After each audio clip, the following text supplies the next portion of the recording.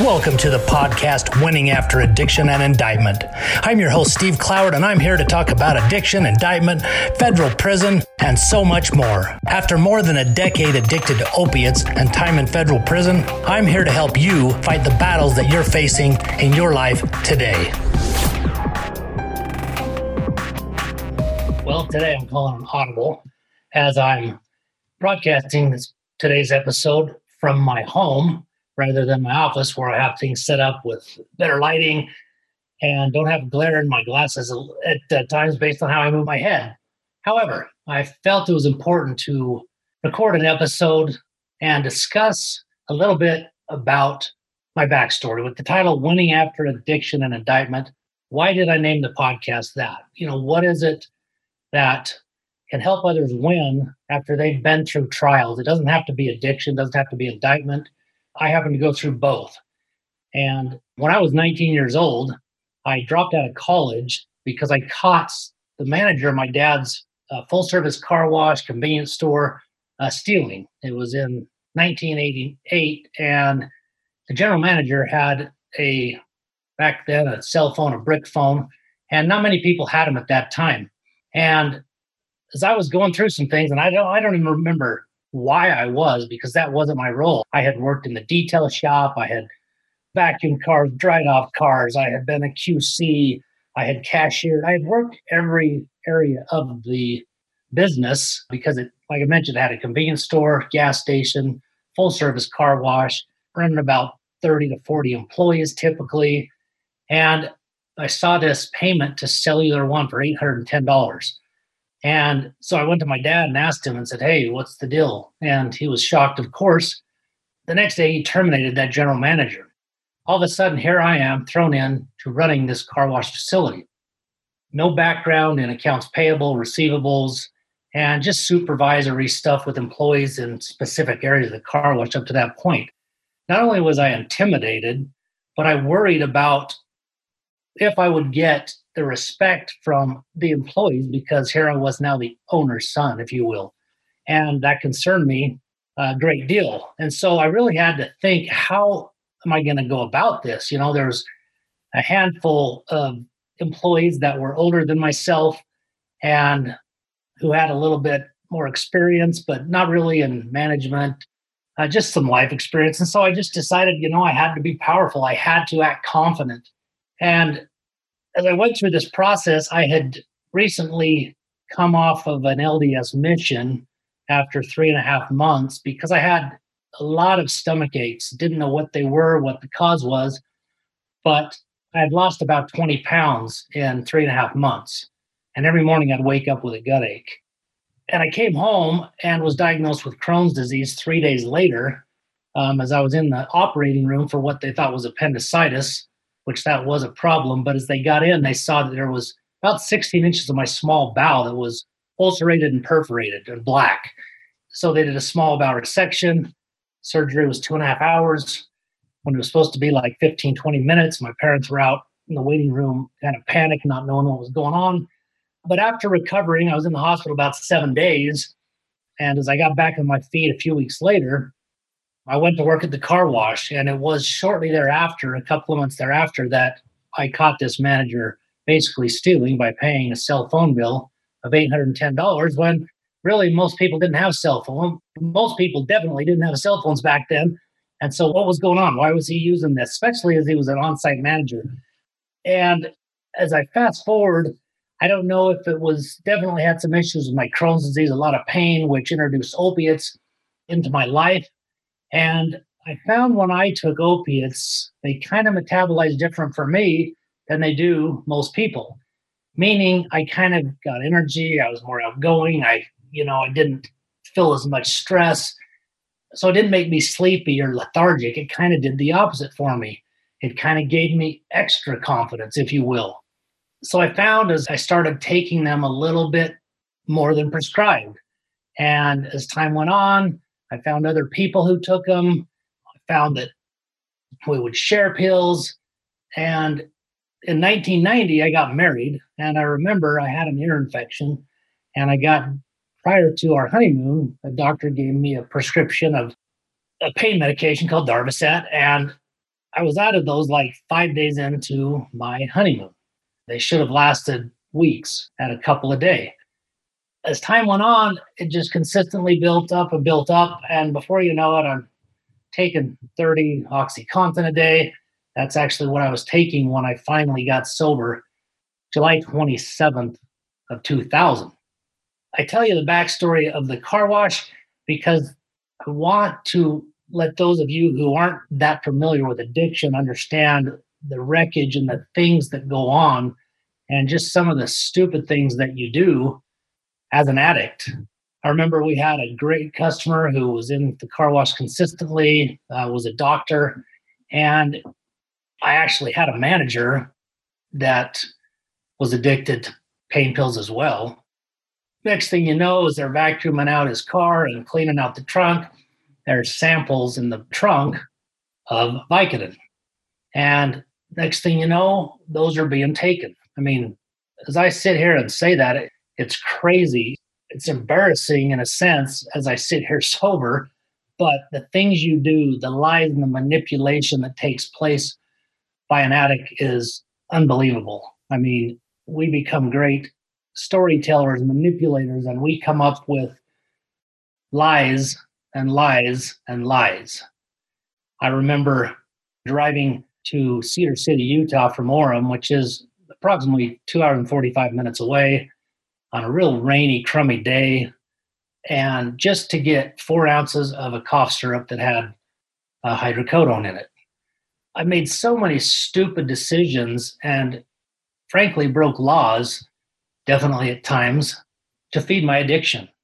Because as you become addicted, your body starts to get used to it. And of course, when you don't have them, you get very sick.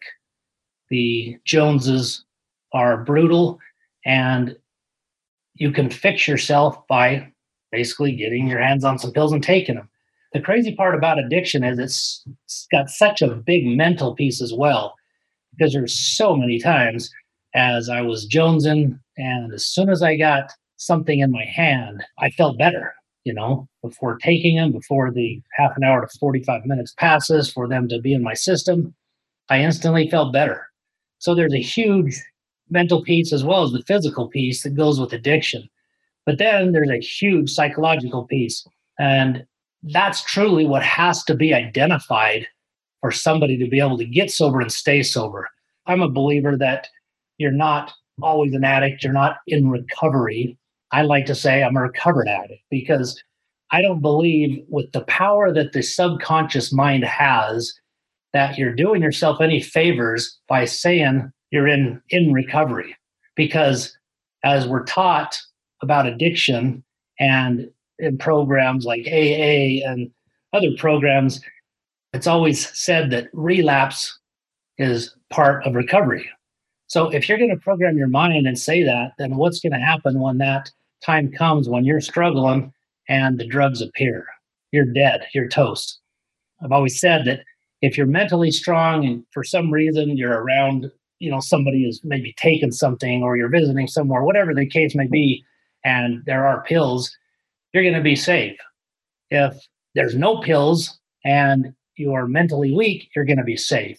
But if you're mentally weak and there are pills around or whatever drug it is that is your drug of choice, you're in trouble. So as things progressed and my tolerance built up, as I mentioned earlier, when I finally got sober, I was taking around 30 Oxycontin a day.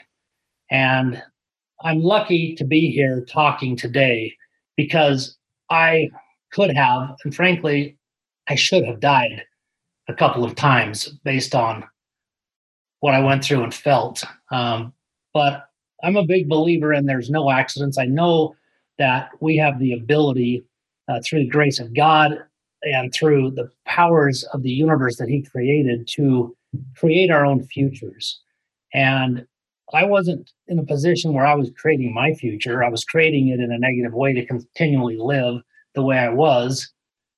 But sometimes we don't know what the plan is for us, and we have miracles happen in our life. I remember driving to meet a buddy at a golf course, and I was driving down 800 North here in the city I live in to the mouth of Provo Canyon to turn up University Parkway to head toward the golf course.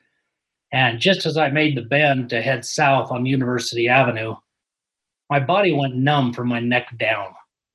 And I don't know really honestly what took place, but I can tell you I had this vision, if you will, of seeing my body in my car as if I were dead. I immediately had a panic attack. I pulled over for a moment as I got kind of my wits about me from the standpoint of the panic attack. I drove to the driving range and my buddy was there. And at this point, I was emotionally a wreck. I was scared to death. So we drove over to my gastroenterologist's house, who I became friends with. His son had worked for me at the car wash, and I'd never abused him for prescriptions. I didn't know what to do. So he lived in a gated community, and I buzzed in and spoke to him over the speaker, and he had a party going on. But he called a doctor associate of his, an internist, and that internist told him to prescribe me 8 OxyContin, and he'd be able to see me in 3 or 4 days. We would schedule an appointment the next day. At this point in my addiction, I had never heard of OxyContin. This would have been 98-ish. And here I was scared straight, like ready, like I was done. It scared me to death. I wanted help. And now I get prescribed OxyContin. When I see this internist, he tells me that, oh, it sounds like you're self-medicating for depression, so we're going to taper you off using this OxyContin, and we'll prescribe you some antidepressants. Well, any of you that know anything about addiction, you do not taper off an addict. That's usually not going to be effective. The thing that was worse than that was all of a sudden a green light kind of went back on in my brain saying, wait a minute, I do need these. With my Crohn's disease, it's still flared up at times. It's incredibly painful. I still am going to need these. And so now from going scared to now I have a doctor who's writing me a prescription of 30 or 40 OxyContin. No, it was actually more than that. It was 4 a day. So 120 OxyContin a month. And it just got worse and worse. Prior to this, and not to embellish and, try to act like this is cool, because there's nothing cool about addiction. And as we are in our addiction and just out of it, we tend to embellish and when we're telling stories. But I was taking maybe 12 to 14 pills a day of your Lortabs, Vicodins, oxycodone, Percocets, whatever. But now all of a sudden OxyContin was introduced in my life, and it's time released. And when I finally went and did rapid detox in July of 2000, I was taking around 30 OxyContin a day. And I needed that just to function. You don't get high anymore. It's just, that's what makes you normal. That's what you need to be normal without feeling crappy. And so I get sober and life goes on. Things are really good. And I have a wife who's now been with me 10 years and been through a lot of BS, frankly, that I put her through, a lot of lies and deceit. For 3.5 years, everything was great. I wore my, sobriety medallion on my necklace. And all of a sudden, I'm having an incredible pain. I have a buddy here in town, and that night we're driving to Idaho, where he's from, because me and some partners were buying out a partner of his to get involved in a business that he had started, a gym and a tanning salon, which me and my partners had 3 or 4 in Utah at the time. And so we went to buy his partner out because they were having some trouble. And as we drove up, I was in pain on and off. And I pull over, try to go to the bathroom with Crohn's disease. If you're having those abdominal pains, typically if you can go to the bathroom, that takes it away, because what's happening is you've got ulceration and things in your bowel. And so when you've got things sitting on those ulcerations, it's very painful. But I couldn't go to the bathroom. I frankly couldn't even pass gas. And we got to Idaho 8 or 9 at night, actually. I think I had an Ensure. I was a little kind of afraid to eat, so I had an Ensure. And when I got to my hotel room later that night, all of a sudden, it started to come up. I had to vomit. And in that bathroom, I vomited, and it was projectile like I've never seen before and never seen to date. It hit both sides of the walls in the hotel bathroom, and I didn't know what was going on. Next morning, I was a little bit kind of afraid to eat. I had a little bit of bread, I believe, and another Ensure, and pain set in again. As the day progressed, it seemed to get worse. I had somebody offer to get me some pain medication, which I turned down. I was incredibly committed to my sobriety. As time progressed, it's early afternoon. The pain is just getting unbearable. So my buddy booked a flight, and I was going to leave my truck there in Twin Falls, Idaho, and I was going to fly home. And they hurried and booked one. The next one was like 45 minutes away. They booked it. We jumped in the car, and he just flew to get me to the airport, which was like 30 minutes away. And it's 10 minutes before the flight departure time that he runs in there, and they had just shut the door to the plane, and they would not let me on. So the next flight was 2 hours later. So I sat there and laid basically in the fetal position for another 2 hours before that flight got in the air. And it's about an hour and 20-minute flight to Salt Lake City, where my wife was waiting to pick me up. And that was pure hell. That flight, I was in so much pain. My wife picked me up. We drove down to the Utah Valley Hospital. And as I'm in the ER, the doctor asked me if I'd had anything for pain. I told him no, told him why, and told him until I knew what the problem was and that this wasn't going to go away, that I didn't want anything. And because I was just so committed to my sobriety and didn't, want anything that could trigger anything. But about a half an hour passed, and they decided, they've got to put an NG tube in. That's up my nose and down into my stomach to start sucking everything out that's in my stomach. And at that point, I had to have something. So they gave me a shot of Demerol and Versed, and not to gross you out or anything, but looking back, this is funny, even though it feels so bad. So they were putting that NG tube down. It was a male nurse. He had a full beard, and I had Ensure and a bread and probably a few other little things, even though I was real careful that morning because I was afraid of eating. It all came up, and it went all over that poor guy's face. It was terrible. But after that, they got me to my room. They did some x-rays, and they could see that I had a kinked bowel. And it was where the scar tissue was when I had my small bowel resection in 1987. They put me on a high dose of IV steroids, hoping it would work itself out overnight, so they didn't have to do surgery. And thank the good Lord, that's what happened. And I was out of the hospital a day later.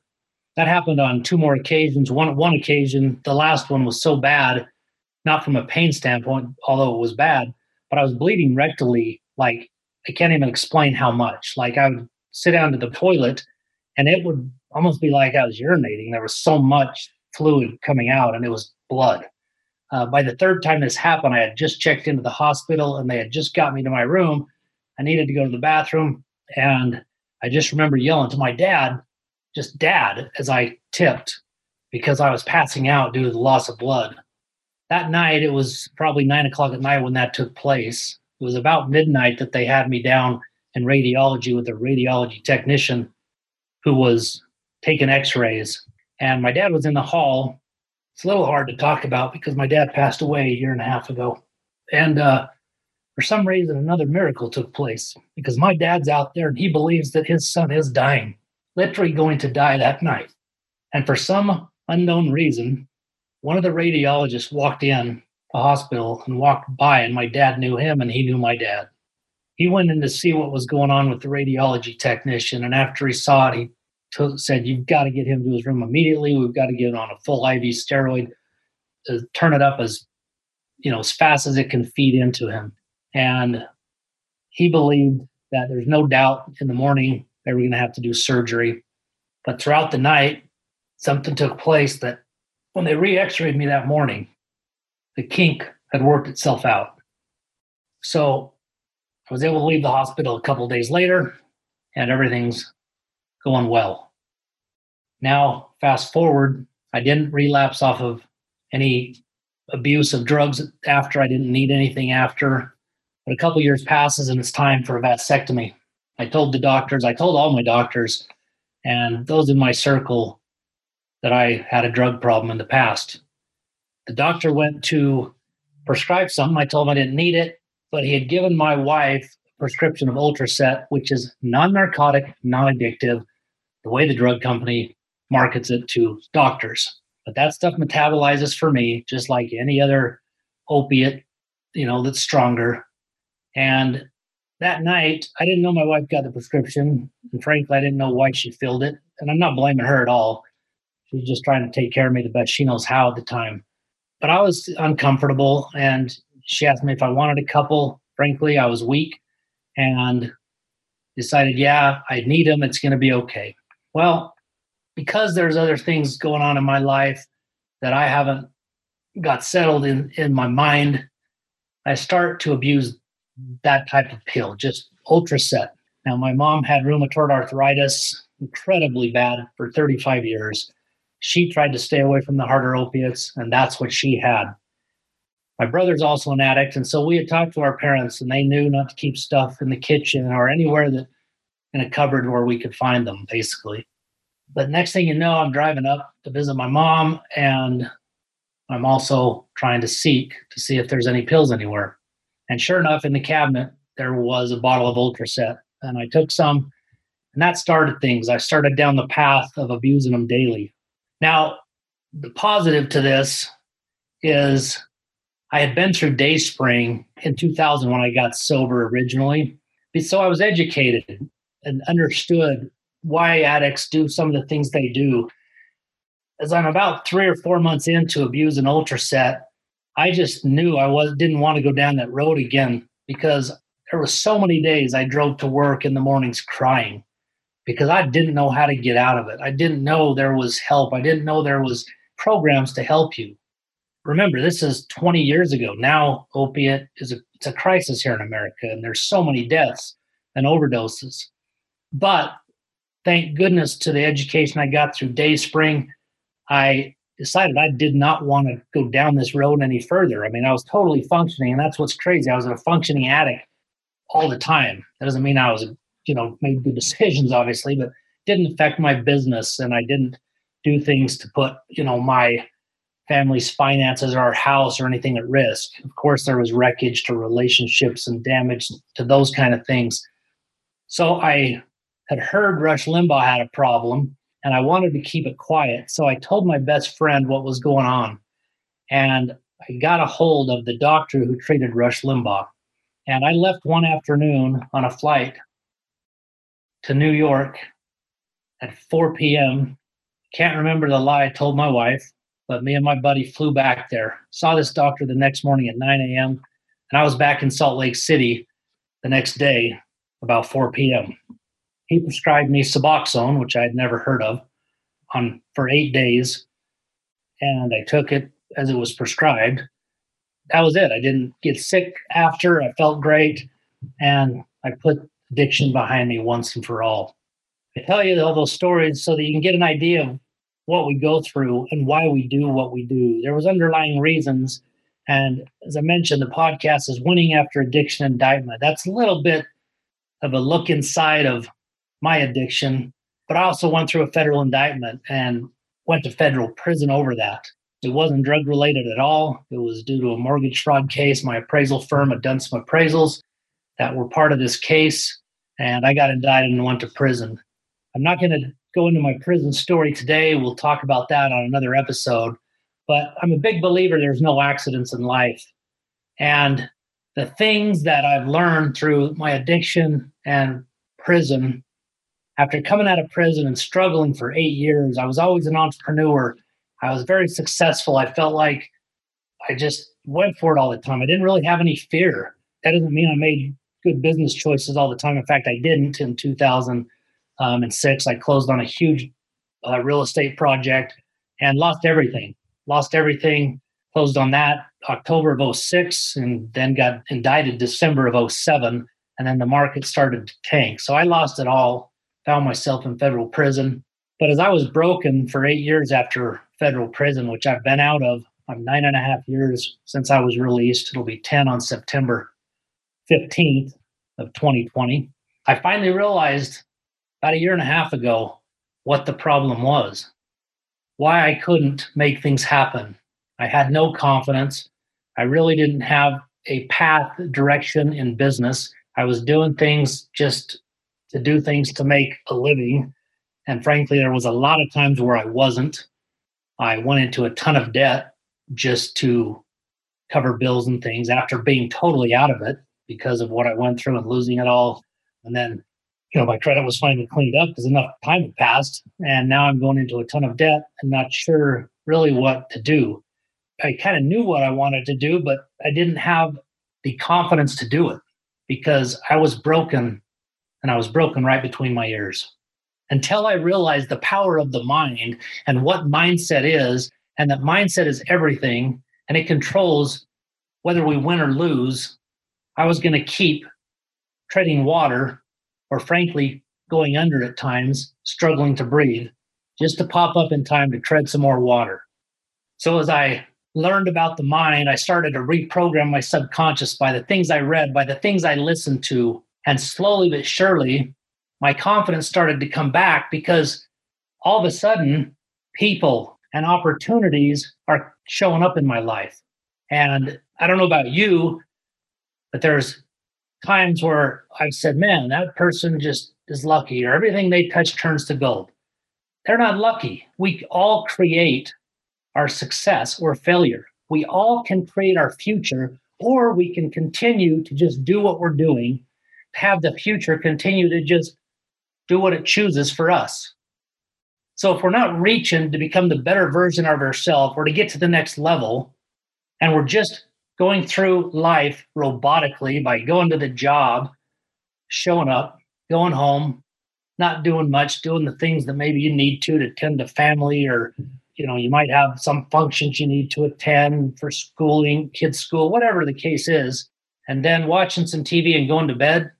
Well, guess what? Nothing's going to change. You're not doing anything to change your life. But through the power of the things that we think about, the people we hang around, we can create our future. So it was just 2 short months ago that I finally had the confidence to go into consulting to help addicts or their loved ones, or men and women indicted and their loved ones.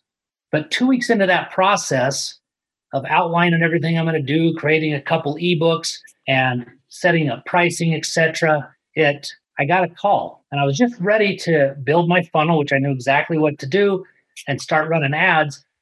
All of a sudden, I get a call from a friend who I sold a spec home to 20 years earlier. She actually has been in the real estate industry and lending business for 20 years, 20 plus. And she's a phenomenal speaker. She teaches continuing education all over the country. She's accredited with the National Association of Realtors. She has digital courses that people can take and then go get tests with the state to get a real estate license. I was actually fortunate to be on the mortgage fraud piece of all those modules. And I've had her contact me several times over the last 15 years where I've spoke and talked about mortgage fraud.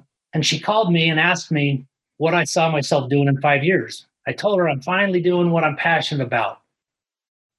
I'm finally going to help people in 2 areas that I'm incredibly passionate about, I have experience with, and how different things would have been had I had a mentor or a consultant or a coach, whatever, when I got indicted. I made so many decisions out of fear that I would never make today, knowing what I know now. And she asked me if I had any interest in becoming a partner with her in her business. And as I thought about it over a couple of days, talked to my wife about it, even went to a mastermind with one of my coaches and a group of people in that mastermind from a marketing standpoint. I even talked about it there and had one of the guys who's had a phenomenal year last year who just got into consulting say, why would you do that? You don't need that. You've had success in the past. You know what to do. You just need that extra push. You just need that confidence. And now you're ready to take it. Why would you want to go split something with somebody? And after talking it through with him, I was ready to say no, and I'm not going to do it. But I spoke to my wife that night on the phone, thought a lot about it, frankly prayed about it, and just decided I had to go with my gut, my feeling, because that's something I didn't do in my life very often, frankly, hardly ever. Had I listened to my wife, engaged with her when I did my development in St. George, I would have never done it because I risked everything for a $4.9 million loan when I put our house on the line and lost it all. That wasn't fair to her. So, anyways, I talked to her and really thought it through. About 24 hours later, I decided, you know what, I'm going to do this. Not knowing exactly why it wasn't for financial reasons, but a big part of it was the energy that my friend Cheryl Knowlton has. Her energy is infectious. She's highly driven and motivated. And I just decided that that was going to have a better outcome. Who knows where things go down the road, but I'm all in. I decided I was all in. Well, now let's rewind 3 months earlier. I was at an event with my wife called Turning Point with a gentleman named Marshall Silver, who's a brilliant, brilliant teacher, probably one of the world's best, if not the best hypnotist in the world. If you don't know who Marshall Silver is, you should look him up on YouTube. Phenomenal. And as I was at this event, 2-day event with my wife, the first day, he throws a towel out over his shoulder, and whoever, basically goes toward and lands on is who he's going to engage with. And happened to be me. And as he talked to me and we engaged there for a short time, he asked me a lot of questions about what I did, what I've done, what I want to do, what I'm passionate about. And I told him I wanted to speak and impact other people, and it was pretty clear that that's what I wanted to do. Now, yes, I'm passionate about consulting, addiction, and indictment, as I mentioned earlier, and that can still happen, and I can still speak. So I can impact a large number of people at once. Got back home, just kept doing what I was doing, and hadn't focused on, dealing with speaking at this point. But as I decided to go forward with Cheryl and her business, which will be consulting real estate agents, they'll be on compliance. We have an entity that'll be called Comply or Die. That's perfect because she teaches compliance, knows compliance inside and out. The die part, it's not literally death, obviously, but trouble, prison, whatever, dealing with sanctions, the law. So it's a natural fit there. And so we'll do compliance for a lot of other industries. She's accredited with the National Speakers Association. She's also going this past year through training with Heroic Public Speaking. Next thing you know, she's talking to me about speaking because she's heard me tell my story before at some of her mortgage fraud courses. And I've been telling it totally off the cuff. Nothing was outlined. There was no process to it. There was really no tying in to a true message. I was just telling my story raw and how it was. But to be effective, I need to really outline it. I need to put it together in a way that can have the most impact. Well, last week, I get a call from Heroic Public Speaking saying Cheryl has nominated me to be basically to have a free referral, if you will, to a course, 2-day course back at their headquarters in New Jersey. It's $3,500, but it's no cost because of Cheryl's relationship with them. Then this past Saturday, she invited me to a function with not sure the name of the region, but we'll say Rocky Mountain region of NSA, National Speakers Association in Salt Lake. I spent the day Saturday listening to a man named Gary Rifkin, who was an incredible speaker. He's won the prestigious award through NSA called the Cavett Award. And I learned so many things. So I say this because where my mind has been and the things I've been thinking about and talking about and writing about as I journal at times, through my conscious self-creation statement I go through every single day, as soon as my foot passes the threshold into the shower, it automatically starts. And it just starts. And if you don't know what that is, basically they're I am statements. And it starts with, I'm a leader, an owner, creator, and producer. I'm a 5-star dad and a 5-star husband. I impact those who I come in contact with who I am being. I'm a marketer. I'm a coach. I have a beautiful, happy, outgoing, healthy wife who is my best friend. I have a custom home on a large lot where our family spends time barbecuing, playing pickleball, and swimming. I have a cabin in Timber Lakes where my family spends weekends and holidays often, where we snowmobile, 4-wheel hike, and enjoy the beauties of the outdoors. I have an attitude of gratitude. I'm 175 pounds and feel great. I'm off all prescription medications, have a clear mind and a great memory. I'm healthy, I'm wealthy, I'm happy. I get what I want because I deserve it. I do what I have to do whether I want to or not because I have to do it. No debate. I'm a people and money magnet. I have abundance in my life. I impact others and change lives through speaking and consulting. I'm a man of character and integrity who loves his Father in heaven and Savior Jesus Christ. I am Steve Cloward. I'm a champion and I am a winner. Now, that happens every single day, along with the books I'm reading, the people I'm engaging with now. I truly believe that the things that have taken place the last month or two is because I've started to do things that are creating my future. See, if we will think about, talk about, and be about what we want to come about, it will come about, whether it's positive or whether it's negative. So take a look at your life. If you're not living the life that you've dreamt of, and frankly, if you've forgotten about the dreams that you had as a child or at any time, it's not too late. See, we all fight stories in our head. I fight them to this day that I'm 52 and it's too late. That's just BS. It's not too late. I still have a ton of time left. But I don't want to be on my deathbed and wonder what if. Because of my addiction, was for about 14 years, my life was in a sense on hold in so many ways because I wasn't doing anything to create it. Yes, I was successful financially. That doesn't mean squat. I made poor decisions, likely because of the influence of the drugs. So you deserve to live the life that you want. It's not too late. You deserve to be happy. If you're not, you can be, but it's a choice. We have the choice to be happy or not. See, we let all the outside influences and other people determine our happiness, but they don't have that power. You've got to take that power away from them. You have the power to be happy, but you have to do the things to allow yourself to get there. I hope this has helped. I hope anyone that feels like there is something positive that could benefit family, friends, or anyone in your network, that you'll share this, you'll tell people about it. And if you would, please go over to iTunes and review the podcast, Winning After Addiction and Indictment. No matter who you are, no matter what your circumstances are, however you grew up, that does not define you. Every single person can win, but it's got to start by you making a choice that you want to, and then taking action and doing the things that it takes to win. Hope you all have a great day. Look forward to sharing some messages with you in the future.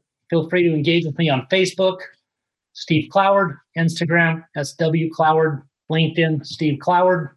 Shoot me a DM. Any questions you might have, I'm happy to answer the best that I know how. Take care. Thank you for listening to Winning After Addiction and Indictment. If you'd like help with addiction, dealing with an indictment, or how you and your family can get through your time in federal prison, you can go to americasprisonconsultant.com and book a free consultation now. That's americasprisonconsultant.com.